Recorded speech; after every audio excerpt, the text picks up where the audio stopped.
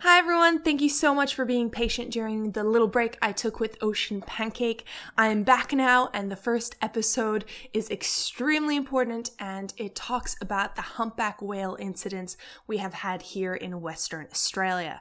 So today I'm joined by Kate Sprogis, Dr. Kate Sprogis, who is one of the marine researchers, marine scientists, helping create the recommendations for swimming with humpback whales and all these interactions. So we have a chat about why the recommendation said to not swim with humpback whale, mother and calves, why they should not be interrupted during their migratory patterns, what can cause them to stress out, that actually different types of driving can contribute to stress for humpback whales, and all about what is currently happening with humpback whale swimming in Western Australia and comparing statistics of humpback whale injuries across the world. Every day there's a new news story about the crisis facing our ocean, whether it's the plastic issue, overfishing, pollution. If the oceans die, we die. Fortunately, we have plenty of environmental activists, marine conservationists, and eco-warriors who are out there every day fighting to protect our oceans and our Earth. On the Ocean Pancake podcast, we're going to be hearing from some of them about how to decrease our environmental footprint, go plastic-free, participate in ocean conservation, cleanups, and even maybe some marine science. So, welcome to the Ocean Pancake podcast, where the goal is sustainability and living a turquoise life. My name is Kat Andriskova, and I'm your host today. Let's get into this week's episode.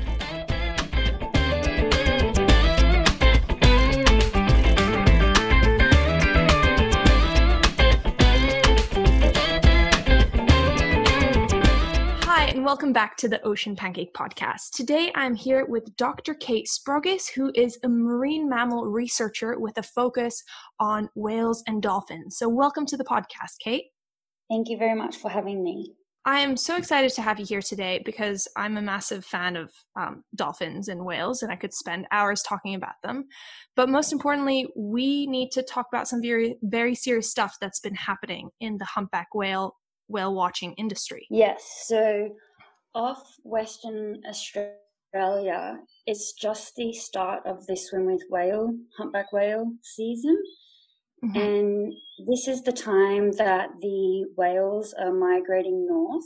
So they're migrating north from Antarctica, which is their feeding ground, and they travel along the Western Australian coastline out to the warmer tropical waters to have their calves and to breed. And when they pass the Ningaloo Reef, this is an area where they've introduced the swim with humpback whale tourism.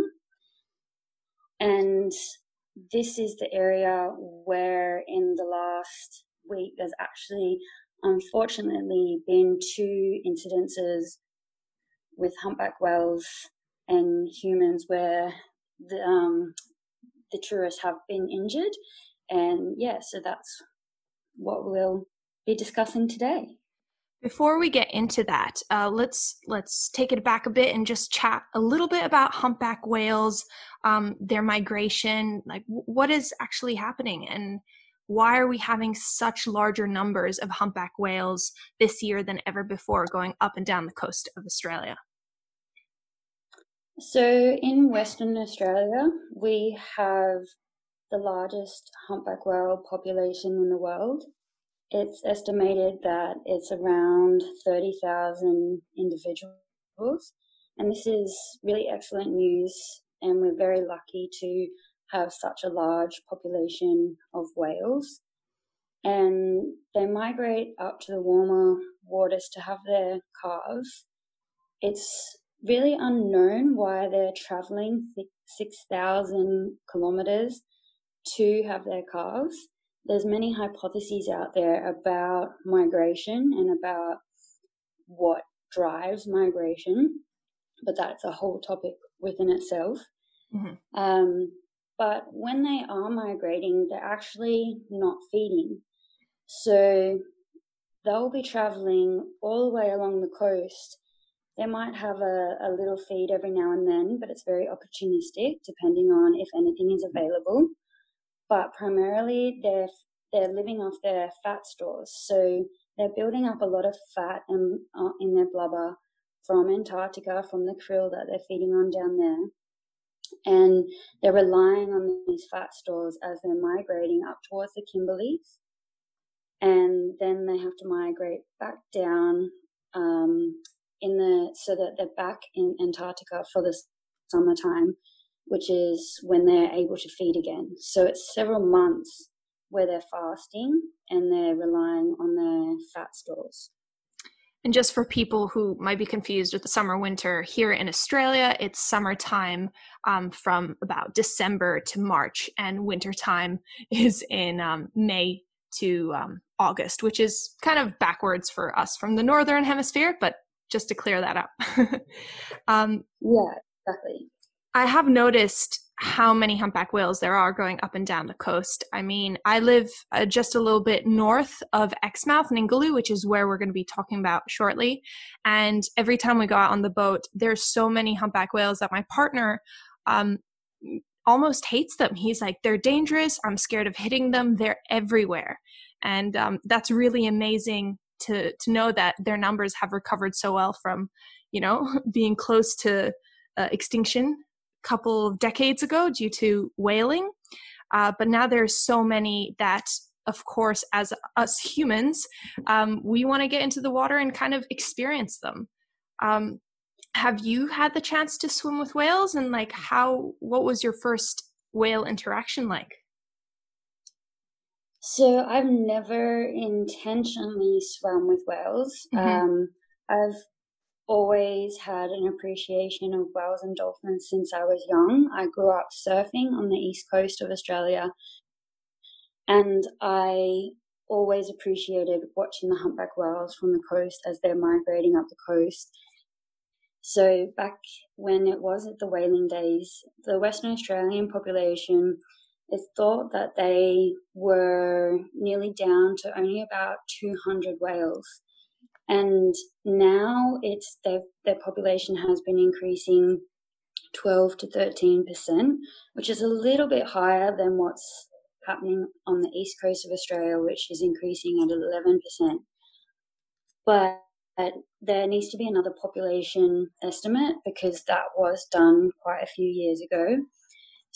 So there is definitely, around 30,000, but some years there might be a lower year. Mm-hmm. So, for example, when I was doing research in Exmouth last year, it was just very low. So some days we would be in the boat maybe 6 hours trying to find a mother and calf in late October, and there would just be no mother and calves around. We'd put the hydrophone in the water, try to see if there were any singing males, and a lot of the time it was very quiet, or there was no singing.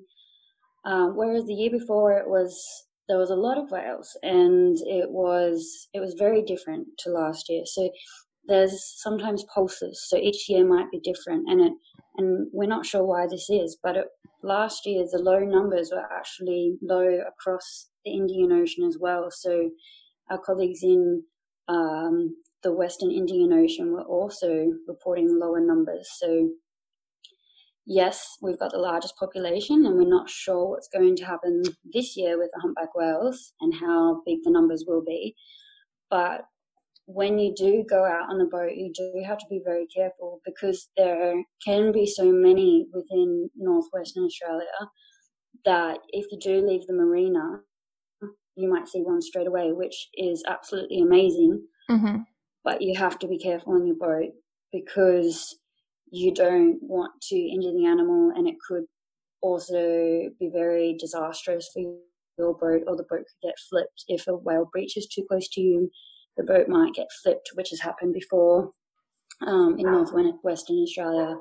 So when a whale breached, it actually flipped the boat. And there's also been some strikes as well for whales, and it's damaged the hull of the vessel. But then you're so focused on the hull of the vessel that you're not sure what actually happened to the whale. So yes, there are a lot of whales around, but I'm not sure that's the reason why people in Western Australia want to swim with them. Mm-hmm. It is actually an increasing industry around the world. So swim with industry is increasing because it is increasing the revenue. Mm-hmm. So it's also increasing on the East Coast. So it began in 2014 in Hervey Bay, but now it's also off Mooloolaba, off Jervis Bay, and off Coffs Harbour. So that's why it's important to get information out and do research on the swim with industry so we know more about it, so that we can minimize the impacts to the whales, but we can also make recommendations to management about minimizing impact, but also on swim safety. Of course, and I think partially the increase of all these swimming has been, due to social media, which on one side has been amazing to raise awareness for the plight of many marine creatures, but also simultaneously, we've been seeing more and more unethical marine interactions to get that photo or that video for the social media pages. So potentially that may have something to do with these increasing industries. But of course, since there are so many people who are wanting to do it, places like Australia have had very strict regulations put in place, even for approaching a whale with a vessel, let alone swimming with them. So what were these recommendations based off of? Yeah, so in Australia, we have the National Whale and Dolphin Watching Guidelines, and this is for anybody with a vessel. And with these guidelines, it states that you can watch a baleen whale, so a large whale, from 100 meters, and if it has a calf, you can watch it from 300 meters. And then in 2016, the swim with industry was initiated in Western Australia of Ningaloo. And the environmental minister at the time was what I understand was the instigator for this. Mm-hmm. And then Department of Biodiversity, Conservation and Attractions, so that's the government DBCA, at the time had to pull together some license conditions. And over the 5 years, this is now the 5th year, they've termed this as a trial. And within those trial years, they could adjust those license conditions as per scientific recommendations or as per input from the operators. And then in 2021, next year, is when they're transitioning into a long-term industry. So adjustments can still be made, and even once they're into a long-term industry, I understand that they'll have an adaptive management plan where they can still adjust the license conditions as well as needed. So after these incidences, it'll be interesting to see if anything will be adjusted. So the trial passed a couple of years ago and it was deemed successful. What exactly were they trialing, or what methods were they using to see whether it was safe for the whales and the swimmers? So in 2016, they started the trial, mm-hmm. and it's still continuing. This is the 5th year of the trial. Mm-hmm. So what they are testing is how feasible and how sustainable the industry is. Mm-hmm. Initially, in the first year of the trial, for example, one license condition was that they were allowed to approach the whales from the side to 50-meter distance. Mm-hmm. But then the next year, from 2017 onwards, that distance was adjusted to 75 meters. So for this year, the vessel is allowed to approach the whales to 75 meters from the side, and they're still allowed to approach in front of the whales at 150 meters. And that's just one example of how license conditions can be altered and how they can be changed to minimize impact on whales or to make it easier for the operators. So, for example, in 2016, the license conditions stated that the vessels were to go 5 knots, but then as per operator recommendations, some of their vessels, they mentioned that they can't go 5 knots, and the slowest they can go is around 8 knots. So then the speed limit around the whales was increased from 5 knots to 8 knots. All right, that makes sense if the boats can't go slower. And what was kind of measured in terms of the impacts on the humpback whales and their safety and their comfort, I guess? Or I'm not quite sure how to put that, but yeah. Their feelings. Yeah, so in 2016, DBCA contracted several researchers to conduct research. One team through Murdoch University studied the social science aspect, and they studied visitors' expectations and satisfaction. So they did interviews with visitors and asked them a whole array of questions about if they're likely to do it again and how safe they felt.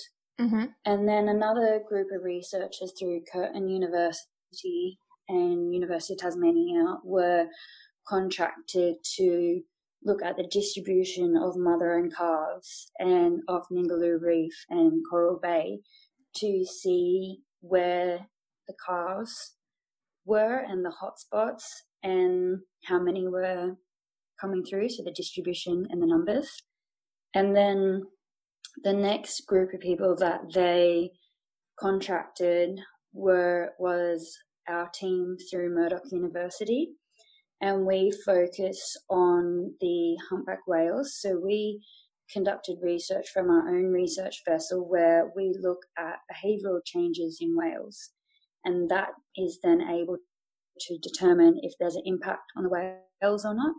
So we did a before, during and after experimental design, and that means that there's 3 different phases. So you look at what the whale is doing before the impact, so before they swim with the whales. So the before is their control behaviour, and that's how fast are they swimming, how often are they breathing, are they doing any surface active behaviours. And then, so we record all that, and we record every occurrence, that any time a whale takes a breath, any time it dives, what type of dive it does, and the speed that they're going. And then the during phase is when the whale watch vessel comes in and places their swimmers in the water. And then we record, okay, how fast are they going? Are the whales going now? How often are they breathing now? And are they diving more often?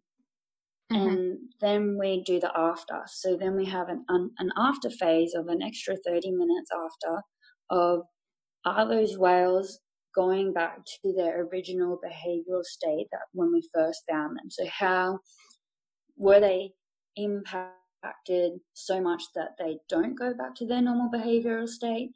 And so we look at all these different metrics, and we found that they are impacted. So they do increase their swim speed, and they do increase their respiration rate, so the number of times that they take a breath when the boat is around. And a lot of this is primarily because the vessel is placed in front of the whales. Yeah. So in Western Australia, off Ningaloo Reef, it's a migratory corridor for humpback whales. So this means that the whales are travelling through, and they've really got the purpose of just going north or just going south. Mm-hmm. And this means that when a vessel wants to place their swimmers in the water, a lot of the time, if you place swimmers in the water, say behind the whale, that whale doesn't care and it will keep swimming away. So they drive parallel to the whale. They'll pick up speed to increase the speed past the whales. They'll cut in front of the whales past 150 meters, which is the license conditions. Mm-hmm. They'll then place the swimmers in the water. So that's when they say, go, go, go, like get off the boat. And then the boat will move out of the way. So it's basically akin to, say you've got a herd of elephants walking in one direction, and you've got your safari jeep. They're basically driving the safari jeep up past them, cutting in front of them, kicking people out of the safari jeep, and then moving the jeep to the other side.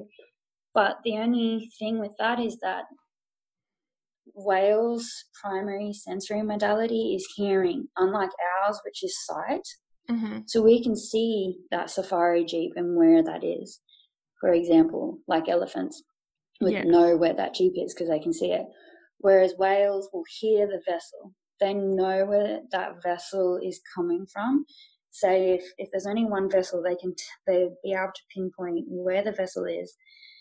It's a different story if there's a lot of noise around or a lot of different vessels. They might not be able to tell the directionality. But when you put a noise source in front of a whale, they're then likely going to change direction. And that's what we found, is that they have to alter their course, which is a change in behavior, because the vessel is disturbing them. Yeah. And so if they're migrating and they're trying to travel north, and then a vessel keeps trying to put different groups of swimmers, or a different vessel then tries on the same group of whales, then those whales will have to keep altering their course because they've got a disturbance in front of them. They have a noise source.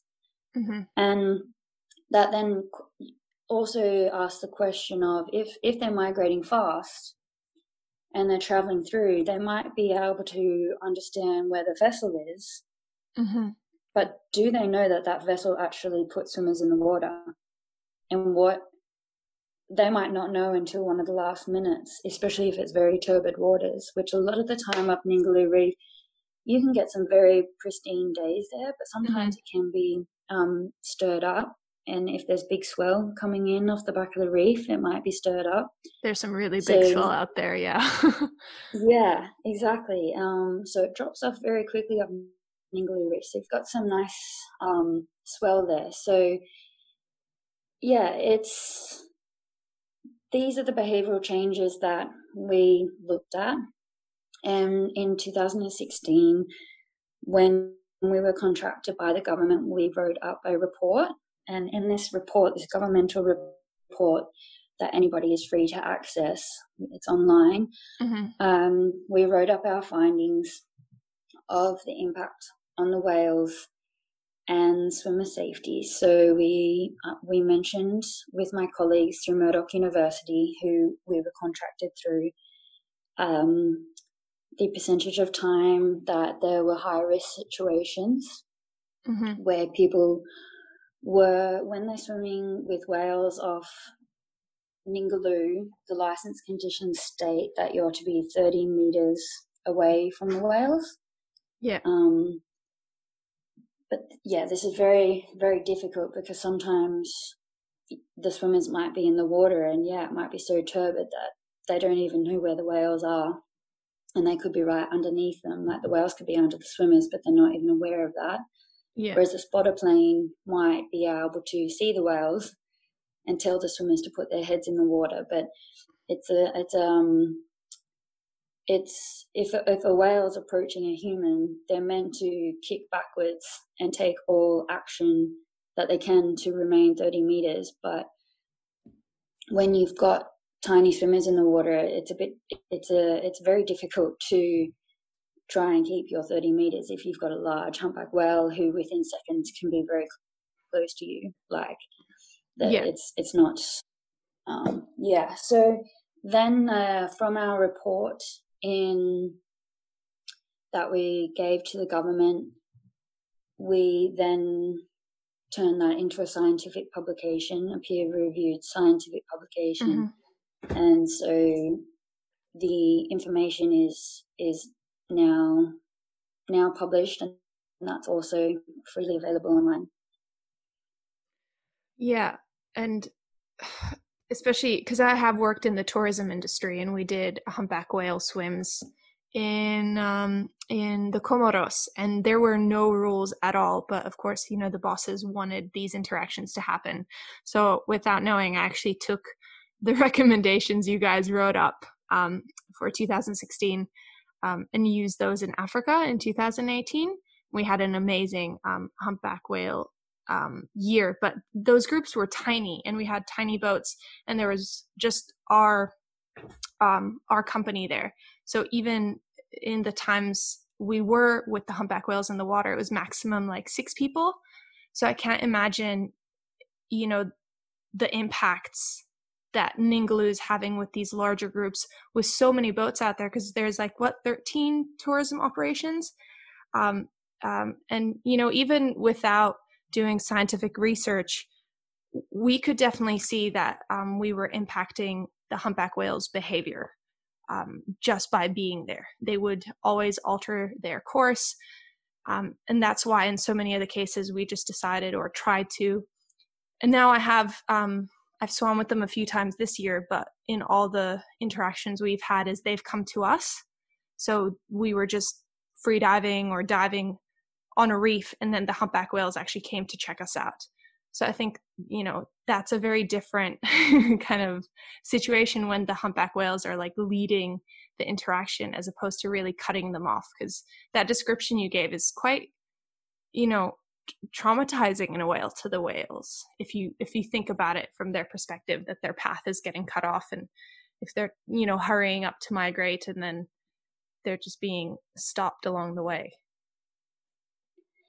Yeah, so with the humpback whale migration, in different parts of the world, they'll use different areas for different purposes. Mm-hmm. So Ningaloo is the migration corridor, the migration path. But then for example, that's off the west side of the Northwest Cape, whereas on the east side of the Northwest Cape is Exmouth Gulf. And that is a resting area. It's a very important resting area. And here whales are sleeping on the surface, resting, and they're on the surface like a log. So it's called logging.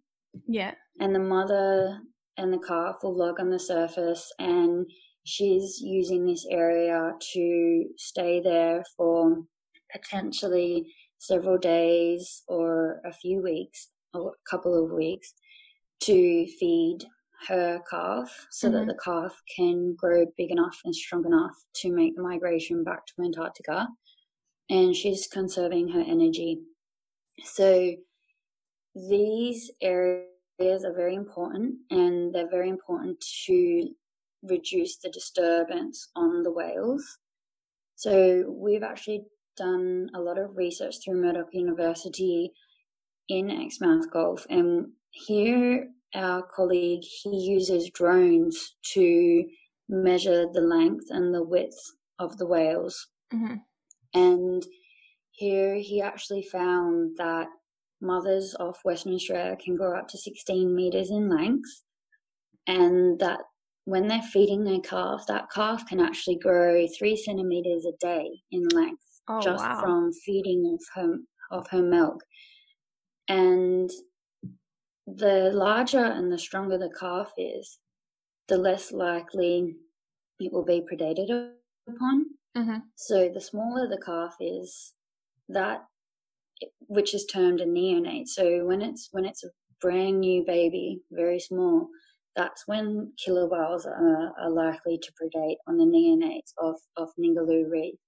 And so our other colleague, he works on the western side of Ningaloo Reef, and he studies the killer whales and the humpback whales on that side.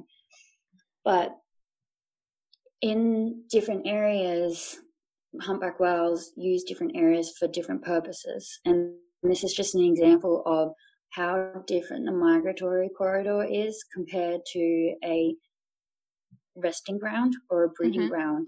And in different locations around the world, they might swim with humpbacks in these different areas. So a humpback whale is a cosmopolitan species, so that means that they're found in oceans around the world. And so they are a coastal species, so they're easily accessible by boats and by humans. So for the swim with whale industry, with large whales, baleen whales, the humpback whale is the number one target for whale watching because it's very highly acrobatic, like visual displays. They're very pleasing, but also for the swim with industry. And this is because they are accessible to tourists in many countries. And as you were saying, like with your experiences, there might not be guidelines in all of these different locations. Yeah. And that's why it's really important for Australia and Western Australia to have best practice guidelines so that other countries can use the best practice guidelines and can follow them. And we can lead by example. And even on the East Coast of Australia has been popping up with swim with tourism. And they haven't done research on the East Coast. Nothing has been peer reviewed over here. So they don't know the impacts on the whales, and they don't know about, what guidelines are best to reduce the disturbance on the whales. And so Western Australia really, there is the potential for them to be able to build into something that is best practice, like the whale shark industry. So a lot of people come to the Ningaloo Reef to swim with whale sharks. And it was the whale shark operators, so the people who had the licenses for whale sharks were given the licenses for swimming with humpback whales. Yeah. And that's why there's so many companies that are allowed to do it currently. And that might change as of next year in 2021, but that's up to the government. But it's also, whale sharks are known to be more docile. Yeah. And humpback whales are a mammal, and they are definitely a different species. And even if the operator or the skipper does get some training on humpback whales, it really is about gaining that experience with a marine mammals in general, and humpback whales specifically. So some of the operators, they already do whale watching, so they understand how the whale, predict their movements, predict their downtime. They can see how calm they are. They can see if it's an appropriate whale or potentially appropriate whale to swim with. They could maybe sense if it's having some more aggressive or agonistic behaviors, and they might not put their swimmers in the water. Whereas, and that experience comes with time, and it's to do with the skipper. So if the skipper is changing or is new or might not have experience with marine mammals or humpback whales specifically, then that knowledge it might not be there. And that's something that it is important to gain for the swimmer safety, but for also reducing the disturbance on humpback whales. So, for example, if the skipper is always changing gears on the vessel, those gears actually it's kind of like a gunshot under the water. They're very loud noises, the clicking of the gears. And if they're changing direction all the time, if they're an erratic driver, then this is already going to place disturbance on the whales. Whereas if they're driving at a slow, calm, constant rate, then the whale knows where you are. It can predict that you'll stay in that constant pace, and it might not be as disturbed as if you were driving erratically. Yeah, that makes sense. This week's episode is sponsored by you guys, by all the patrons who contribute to the Ocean Pancake Patreon. You guys help me continue the work I am doing. So if you guys want to join in and head on over there, you get behind the scenes footage, you get to vote on what kind of topics we cover, and we get to have some one-on-one conversations. So see you there. In your professional opinion, or is there enough research to know whether the whales are less disturbed by interactions happening in the areas where they rest and do the logging, or when they're on the move or migrating? Yeah, so it's a very good question. So we did our research in the migratory path off Tonga. They have a Vau and Tongatapu where they do a lot of I probably pronounced them wrong. Sorry about that. They've done swim with humpback whales there for a very long time, and they swim with all sorts of whales, including mother and calves. Some companies, not all companies, and some companies allow a distance of 10 meters, I think, to the whales, and that is a breeding calving ground. And I know in the past that what I've heard from friends who are operators over there is that if there was an incident between a human and a whale, like a snorkeler in the water, then it might not be publicized in the media because it's bad for tourism. But we've recently had a colleague, Lorenzo Fiore.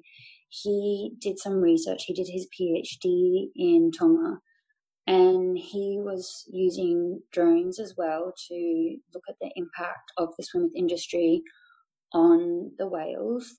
And when he was video recording, he actually recorded a few incidences between mother and calves and other whales with the swimmers. So he actually has that online now. It's published online, and he's got the videos online as well. So you can see how the behavior is towards the swimmers.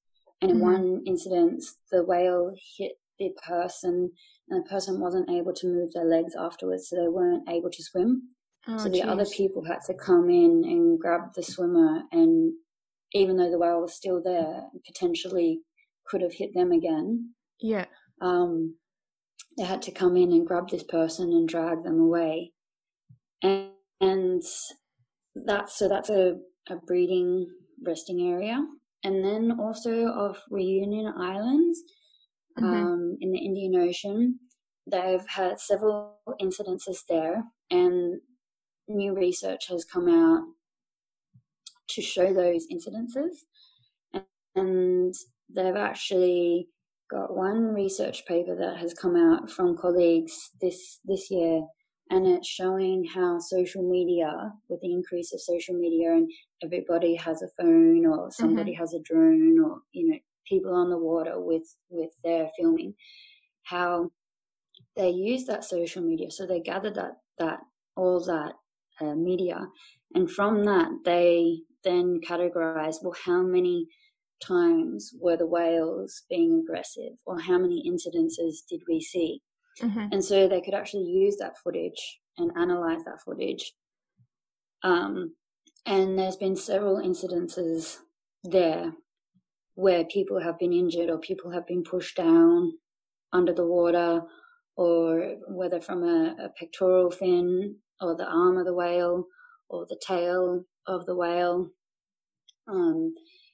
So even in 2016, when we were recording doing our research off Ningaloo Reef, we had an incident then as well, and it just wasn't put in the media because they were still injured, but they weren't airlifted to Perth Hospital like what has happened this time. Mm-hmm. But there was an incident where they were swimming with a mother and calf, and the mother, she moved her pectoral fin and it fractured somebody's ribs, and then it hit the other person as well, so 2 people, and they had cuts and abrasions to their arm and ankle.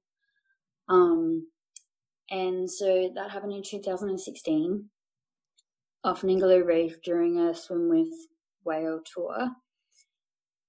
So it some have reported in the media for these recent incidences that they're freak accidents, but it's not a freak accident because it's happened off Ningaloo before. It's happened off Tonga. It's happened off Reunion Island. Like, it's bound to happen again. And it's just when you're swimming with wildlife, such large animals, these incidences are likely to occur. Even in 2016, off the Rolly Shoals, a snorkeler was hit in between the legs and he was pushed down into the water, and by a mother as well from her pectoral fin, and that's on YouTube, so you can see that on YouTube, the video where he's pushed several meters below the surface between his legs, and and that's all in our report and in our scientific paper, these incidences. And from our research, we did recommend in 2016 to not swim with mother and calves. Mm-hmm. It is dangerous to swim with mother and calves, and it's also they're the most sensitive to disturbance. Yeah. So if you want to limit your impact on the whales, then you want to not swim with mother and calves. They have the highest energetic costs because the mother needs to feed her young. She can't feed again to replace any energy that is lost, and the calf needs that milk to be able to grow larger as fast as possible so it can make it back to Antarctica. It's also the International Whaling Commissions and the Australian National Guidelines. They don't endorse swimming with whales, and they don't endorse swimming with mother and calf. So off Ningaloo, it's actually going against what national and international recommendations are, and so we don't endorse swimming with whales either, but especially mother and calves. And these incidences that have occurred this week, so one occurred on the 1st of August, and then 5 days later another incident occurred, both with mother and calves. And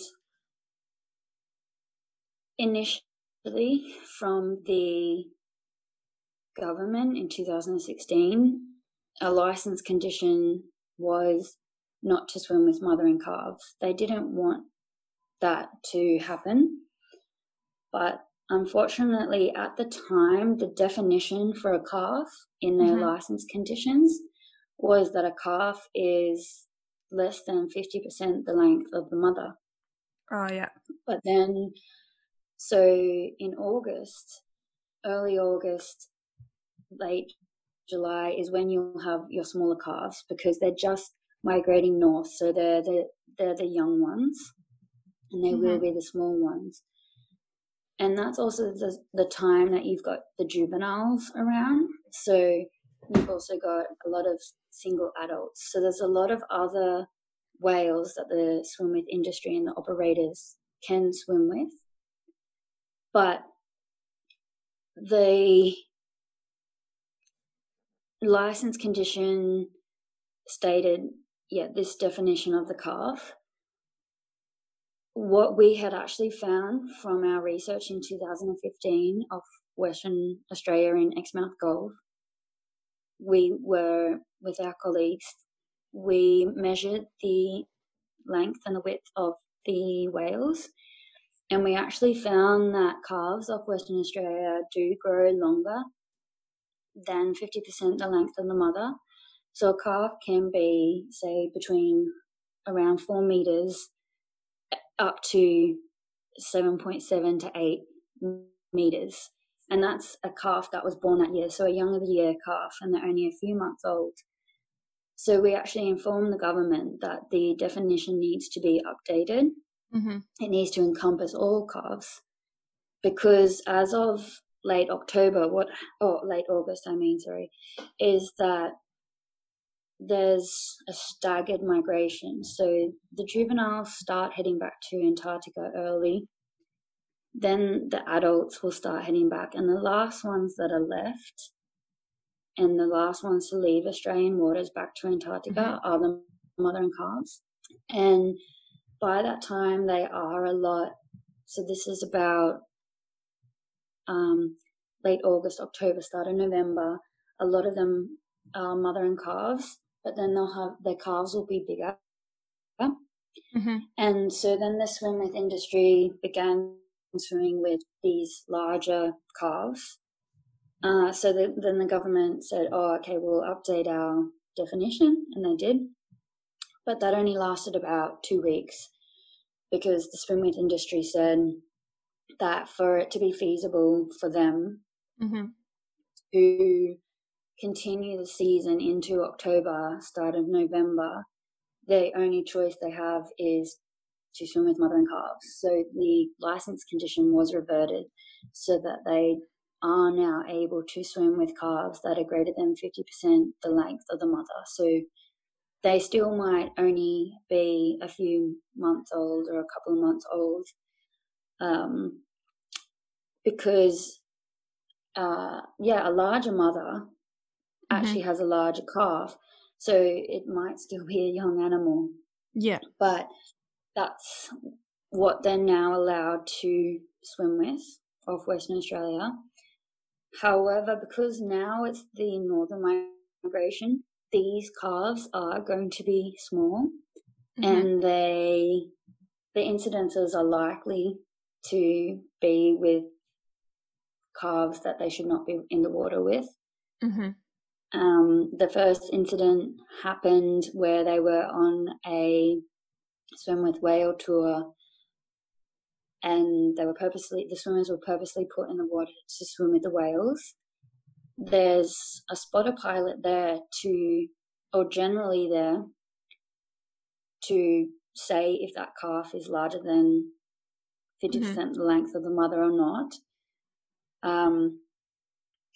From the statements that I've read, they mentioned that the calf was 5 to 6 meters, and this actually does mean that it is a young of the year calf. It's not a yearling. A yearling means that it's a year old, so it's a year later, and sometimes the mum will come up still with that calf, that yearling of hers, and they'll separate. A lot of the time they'll separate in Antarctica, or they might separate as they reach Australia. Generally up north you'll see yearlings by themselves, but a yearling will be about 8 meters in length. It won't be 5 meters. So the first incident happened where it was with a mother and calf, and unfortunately one of the people were airlifted to Perth Hospital. Yeah.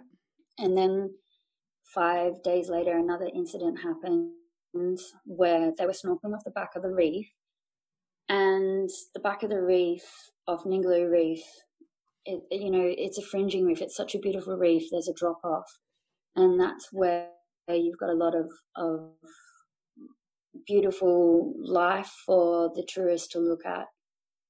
But all the operators know, everybody knows that along the back of the reef is the calf corridor, the humpback whale calf corridor.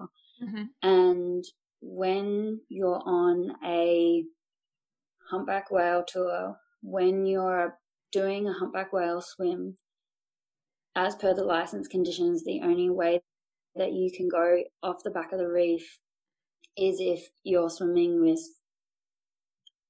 larger calves or with whales that don't have a calf.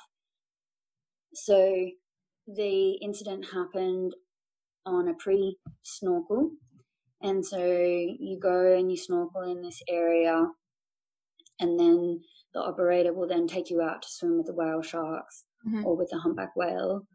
But what happens a lot of the time on the back of the reef is that they know that it's migration time for the humpback whales, so it's very likely that a humpback whale will swim past at the same time that you're snorkeling there. And of course, it's hard. You can't manage that because you can't tell people to not swim on the back of the reef. Like, yeah, it's like telling someone they can't walk on the sidewalk. But it is the area where the mother and calves use to swim past, and the operators can use that to their advantage and say, oh wow, look, a mother and calf or a humpback whale has just swum past, how lucky are you? But they know, because that's, you've got 30,000 whales coming past. Yeah, that's where they go. They like to hug the back of the reef, also for safety reasons, from predation of killer whales. Yeah. But so the second incident happened on a pre-snorkel where they were snorkeling, and then they were asked to group together because they knew that a humpback whale mother and calf was coming, and unfortunately another person was airlifted to Perth Hospital with some more injuries, and then some other people were also injured. So that's 2 incidences within 5 days. And some people have asked me if they're the same whales, but because it's a migratory corridor and there's many whales traveling through there every day, it's highly unlikely to be the same whales. And I would say no, it's definitely not, because they don't rest there. They're not staying there. They're not milling there. They're just traveling through. And the only way that you can tell that is if you have photographs of either the dorsal fin of both of them, to look at the shape of the dorsal fin or the pigmentation along the sides of the whale. But it is the start of the swim with season, so that is why they've both occurred at this time, because you've got the people in the water and then you've got a lot of whales going past, so it increases the chances of injury. And it's just unfortunate that 2 of them did go to hospital, and several others were injured with lesser injuries. But this might have also happened in 2017 to 2019, and we're not informed of it because maybe they weren't sent to hospital, so maybe it wasn't in the media, and we're not informed about every incident. Well, that's the thing. Like, you guys even you did the research, you found the answers, which is especially mothers with their babies, like in any mammal, they're going to be much more likely to be defensive or potentially, stressed out by the situation. And even with the recommendations were ignored because at the end of the day, it's the financial things that matter more to these companies for now. What do you think is going to happen next, or what would be your recommendations to what they should be doing? Should we expect that there may be more incidences like this coming up this season? Are they continuing what's happening now? Like, are they continuing the tours? Yeah, so one of our recommendations was for no swimming with mother and calves for the energetic reason, but also for the swimmer safety reason. Yeah. Another of our recommendations was to not do in-path vessel approaches. So that's where they put the vessel in the path of the traveling whales.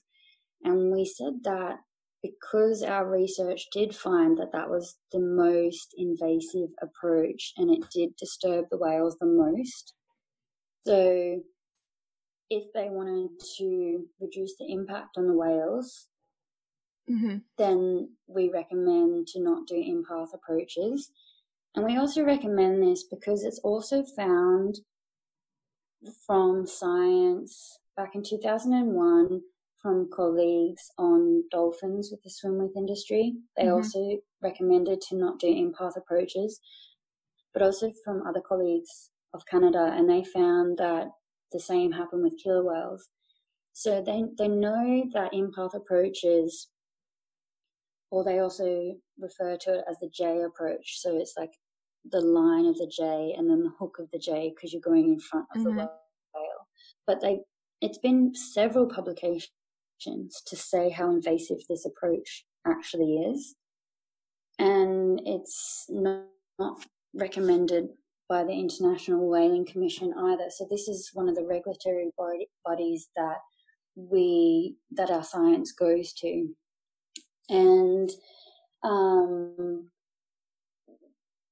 they continue in Western Australia off Ningaloo to do the in-path vessel approaches, and they do this because it is a migratory corridor. So they basically they need to move in front of the animals, and so it's basically saying, well, that's the only way we can do it, so we're going to disturb the animals. Yeah. Sometimes off the coast, you'll be able to find animal or whales that are milling, and that means just staying in the one spot. Or some animals might be singing. They might be hanging vertically or staying in one position. And with those animals, you can approach from the side very slowly.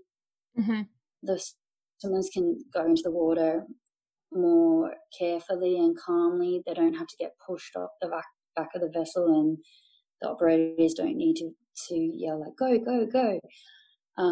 Then they can make a calm approach to the 30-meter distance. Yeah. Thank you so much for spreading, some information about what actually happened and what the recommendations were and why it is not recommended to get into the water with these big mammals, whether it's, males or mothers with their babies, but especially mothers with their calves. So I really appreciate you taking the time to join us on the Ocean Pancake. Is there anything else you'd like to add, kind of some last words of wisdom for the audience who may be interested in seeing humpback whales? Well, yeah, as you know, I can speak a lot about whales, so I could continue talking for a very long time. But yeah, if anyone's interested, please seek the research that we have out there through Murdoch University, and just be aware and be safe, and try and go with a recommended operator. And we'll just have to wait and see if Australia can be best practice off Ningaloo and, off East Coast Australia. It's very different. They do it differently. They do it off mermaid lines, which is a rope off the back of the boat where they put the boat in neutral, and they only swim with juveniles and adults. They don't swim with mother and calves, especially like off here, off Hervey Bay, where I am now. So it's up to the whale, if the whale wants to come in and investigate the boat and all the swimmers, and then they can leave when they want to leave. So different locations do different things, and in different areas whales are behaving differently as well. So there's a lot to consider, and there's a lot to consider with the complexity of it, including the operators' livelihoods and their income, and the government and the guidelines that they need to put in place, but also our research and our recommendations. So it's a very complex situation, but thank you so much for having me on, and thank you so much for taking the time to discuss many points. And there's many facets to it all. So I hope your listeners can gain some knowledge from that. Oh, for sure. And as always, I'm going to include all of this information that we talked about in the show notes. So I'm going to make sure Kate sends me the scientific papers and where you guys can access them and read through all of that, just so we can be as best informed as we can, because we don't want to upset any whales and we don't want more people to get injured. So, yep. Excellent. Thank you so much. Thank you once again, Dr. Kate Spragus, for taking your valuable time to educate us a little bit better about what is happening with humpback whale interactions, and let us know how we should be behaving if we see these amazing creatures out in the wild. As always, thank you so much to Graham Mose, who's the mind behind the music in this podcast episode. He is from Brisbane, Australia, so if you guys live over there, you should check him out live. Otherwise, you can support him through online music sales, etc. So Graham Mose Music. Once again, thank you so much to my patrons for letting me do this work. And if you guys want to join the Patreon family, head on over to oceanpancake.com. Thank you guys so much, and I'll see you next time.